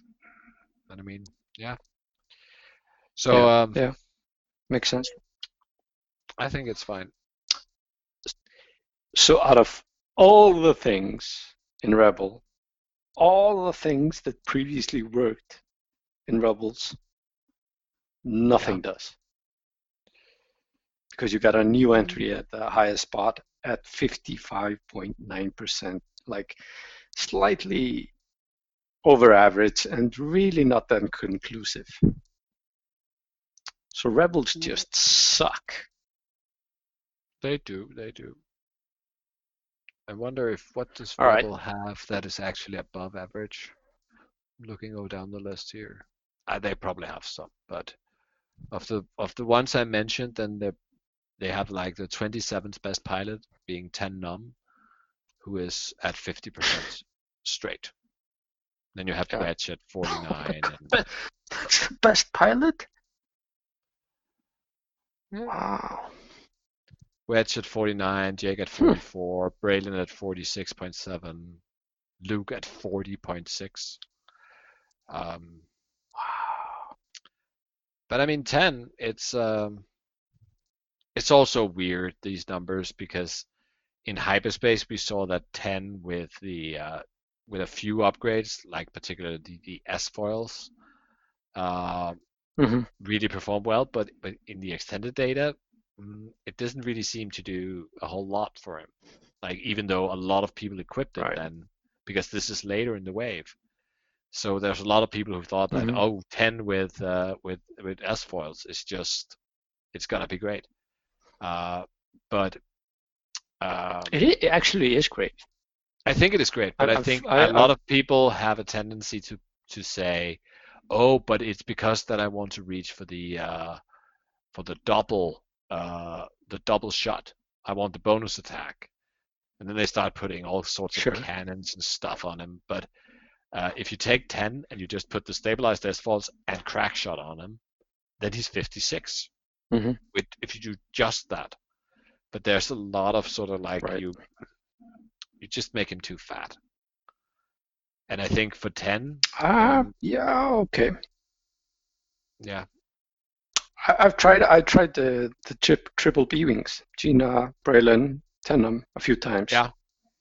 And there's actually something there, and I build them like really thick, all of them. They all have like selfless fire control system. The S-foils. Braylon doesn't have the fire control; it doesn't need it. But Braylon has proton torpedoes as well, and they all have iron cannons. So that's like 3 beamings, double tapping. Braylon got a punch in the nose as the first shot with the torpedo. I mean, they're not bad. I mean, following up with the cannon I've only shot. played like five games. Yeah. But it's really good firepower. I think I still think logically that 10 should be the one that has most benefit out of the foils, and also the one that is most likely that you most likely want to try to push for getting 2 attacks, because it increases the chance that you'll get to clear his stress. Right, even if the other attack is completely meaningless, then if I just roll an eyeball that I can modify and I didn't on the first attack, then by all means, right, let me spend that sweet stress. Yeah.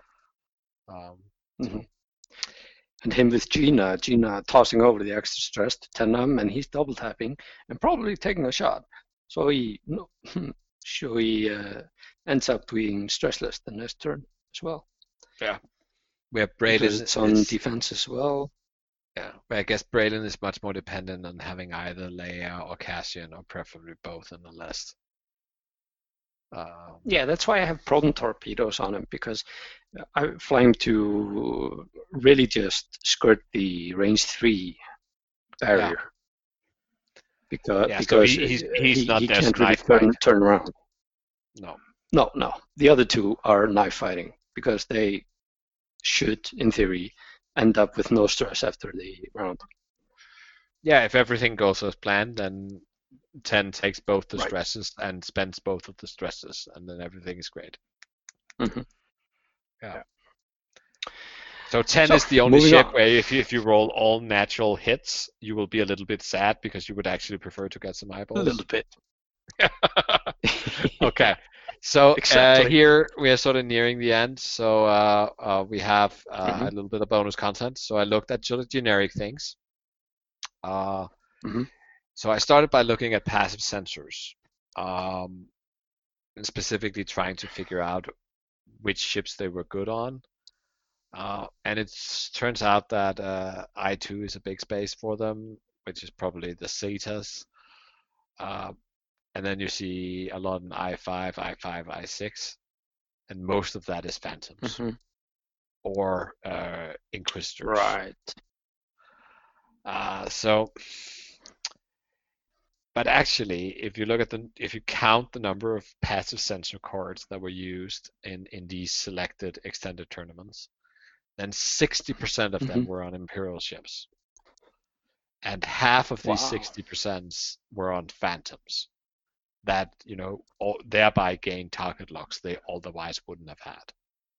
So, I mean, yeah, I will stand by that passive sensors are dumb, and if they're not dumb, then they are at least undercosted, because the point cost difference between a targeting computer and passive sensors is just not reasonable. It's too small, right? Right. So speaking of too cheap, then we have Crackshot. Score is 51.7% as an generic upgrade. It's like obviously all over the place. So this is the most popular upgrade card in the game. And what I looked at specifically for Crackshot is how much does the success of Crackshot depend on the initiative of the carrier? And that data Right. turned out to say not a whole lot. If you sort of disregard I1 and I2 pilots because you usually don't have a talent slot, and you look at the remaining data, then the ships where Crackshot it really improves the performance is mostly the I3s. So the lowest generic with a talent slot. There's a lot more analysis. I really want to try to prove this and sort of so. It just seems for me that this sort of I don't think I can ever prove that Crackshot is better on an I3 than an I6. It doesn't make sense.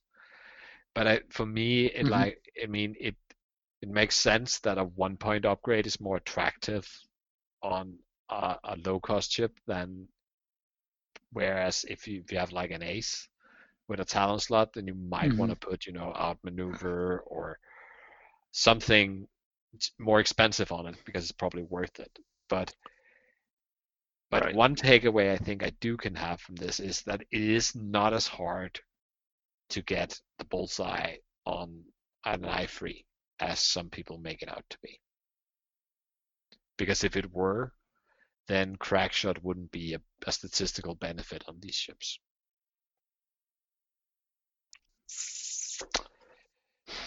Yeah.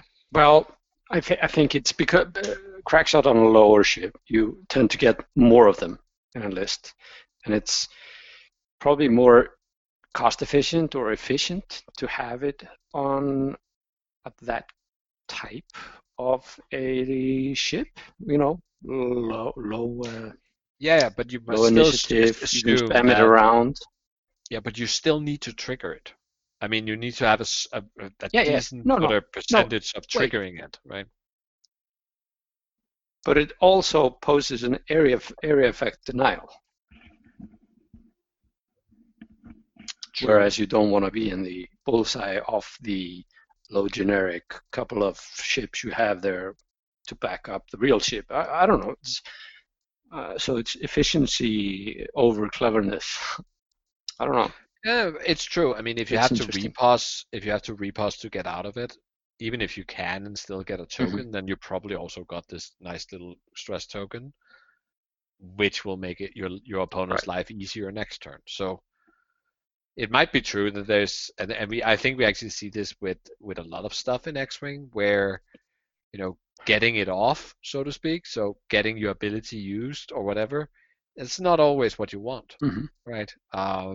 No, it's just having that there. Yeah, holding a homing missile in the tubes and having a lock on somebody, it's not really necessarily a success criteria that I have to shoot at him. Just the fact that he is continuously trying to stay out of range 3 of my arc might be, valuable. Or the last bomb on Boba. Yeah, bombs are probably an even better example, right? They're just a threat. Or Discord missiles. It's there, right? And it is shutting down a lane or something. Yeah, you have to account for it. Yeah. The last of the generic stuff, which I did sort of halfway out of fun, was I looked at hull upgrade and shield upgrades. And they are, like slightly worth it. So like hull upgrade is like 49.4, shield upgrade is 50.7, so that is sort of close to enough. And I mean, it's important to note that even if you score 50, it doesn't mean that you're not worth it. It actually means that you are worth exactly your points, right? So exactly, right. So they're close enough that you sort of say that as a whole, they're probably balanced. But then I got thinking, well, wait a minute. Hull and shield upgrade are variable costed on agility. So they might on average be decently balanced. But what about if we look at hull upgrade on 0 agility and shield upgrade on 0 agility as like they were separate cards? As opposed to the 1 agility and the 2 agility. So like just treat them as separate cards. So I split the performance down on agility. And the full table is in the article. But basically what it shows is that hull upgrade, both hull and shield upgrades work much better or they perform much better. So they are more sort of cost to value efficient on 0 and 2 agility ships. Okay. So especially hull on 0 agility and shield on 2 agility, they sort of break it up. No, actually 2 agility is for both of them, right? So on 2 agility, then you remember I said they were like 49.4 and 50.7. On 2 agility, they both score around 55%. Oh. On 0 agility, a hull upgrade scores 60%. Wow. Whereas on 1 and 3, they. But what happens at? Yeah. Yeah. What happens at 1 and 3? On 1, they drop a little bit, like to the 47, 48 range. So, I mean, that's probably what can be expected. And on 3, especially hull upgrade, drop a lot. And I don't know why that is. Right. It may also be, I should also say that 0 and 3 had the lowest sample size, but 1 actually had a decent number of users. So there's a lot of variables here, like, I mean, I can think of at least 1 2 agility ship that usually have either a hull or shield upgrade that I know performs very well at the moment. You know, a certain fire spray. And that actually that warps the numbers for 2 agility as a whole. So there's some of that, but so but then I did something that I thought a little bit more, even more interesting, is that there's a lot of people who've been talking about this, that, you know, that hull and shield upgrades are extra valuable if they also move the half point threshold. Right. Like, yeah, so if you could put like a shield upgrade on a Fang, which you can't, but that would then say that, okay, now you need to do 3 points to have it instead of 2. So, so I looked at that, and I actually saw that, well, if you have a ship that has an even number of health, so, and health here is hull plus shield, right? If you have an even number, then, and you add something, so that's where you get the benefit, then the average for that ship increases from 50 to 52.7. Whereas if you have an odd health ship, it actually it drops to 44.5. And this is, again, it's only 1,000 less, and I want to run it for more numbers, but I did actually check it versus wave 5, and there I saw similar things. Then I looked at wave 4, and I couldn't quite find the data, but then I realized that there were hull and shield upgrades were not very popular in wave 4. There were like very, very few of them, so the data become less significant. So I don't know.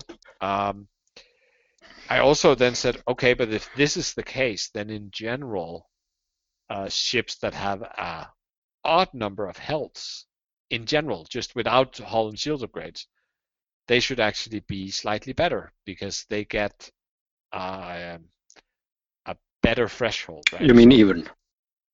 No, I actually mean odd. Even number. No, I actually mean odd numbers.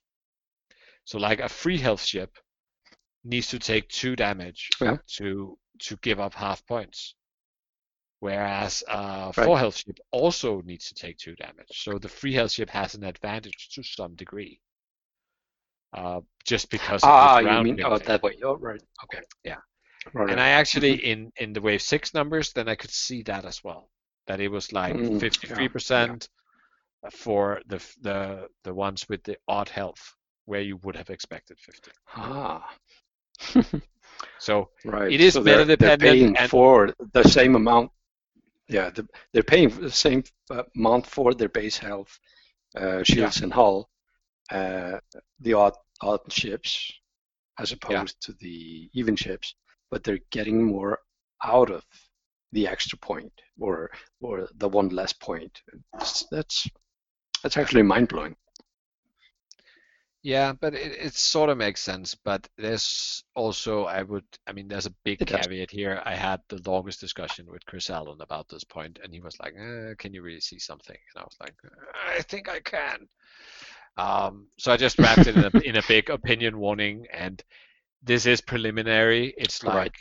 there might be something here, and it looks like there's something here, but it might also be that when you break it down enough, you see that it just happens that, Boba often takes these upgrades, and he takes up a significant enough space in the meta that he is the one twerking, right? The changing the numbers here. Right. But it was then Yeah, there was yeah. also something else that magically did it last wave. So I don't know, more data Right. required probably. I mean, and yeah, but the flip side of that, is he good because of that as well? Is he better because of that? And the stats actually just are backed up, Yeah, because you can actually look at the other way around and say if Boba Mhm.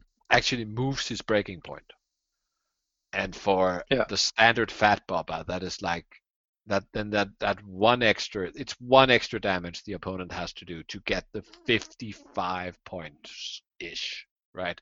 Which is huge. And I think Yeah. that changes games in a large enough sample size. Right. And It it's does. almost certainly worth the 6 points, or however much it costs. 5 for hull, 6 for shield, I think it is. But yeah. So finally, we do have a bit more variance in the list. There's a few more factions involved. So the best lists, if we summarize for extended, the best list is Boba Dengar, almost 75%. The second best list is the 5 Zetas from First Order, 71. We have the 4 Spaces and double Celas from Scum, 70. The Seer Swarm from CIS, 69.3, and then the 2 Hyenas and 6 Vultures from CIS, 68.7. So you can say, if you want to take on the positive hat here, then the first 4 lists are from 4 different factions. No, they're not. They're from 3 different factions. So 3. yeah. One First Order is scooting in there. Yeah, they're 2 Scum lists, right? So, and if you look at the and pilots, TCS. if you look at the pilots, then you have Cobble Spacer being the best, 71.6. Techno Union Bomber, 67.2. Epsilon Squadron Cadet, again, you see the First Order, 67%. Seer, 63, and Koshka, 63. And let me be fair, Koshka is just there because Boba is carrying him. Oh yeah, sure. Because she's not being used with anything else but Boba.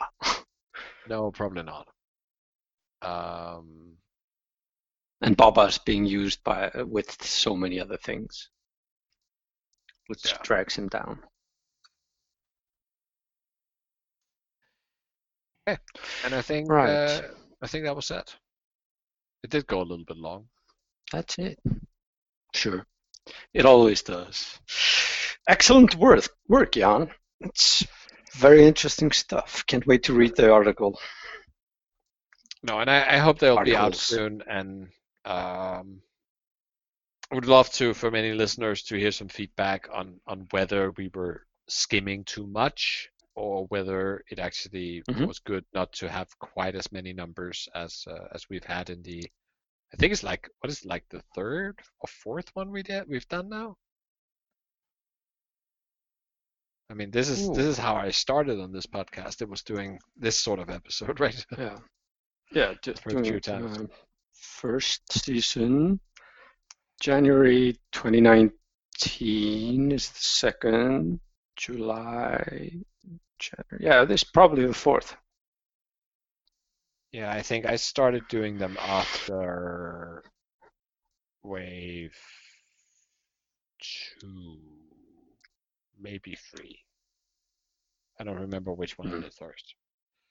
But and that's when I started writing the articles. And I think the second one I wrote, perhaps even the first one. I don't know.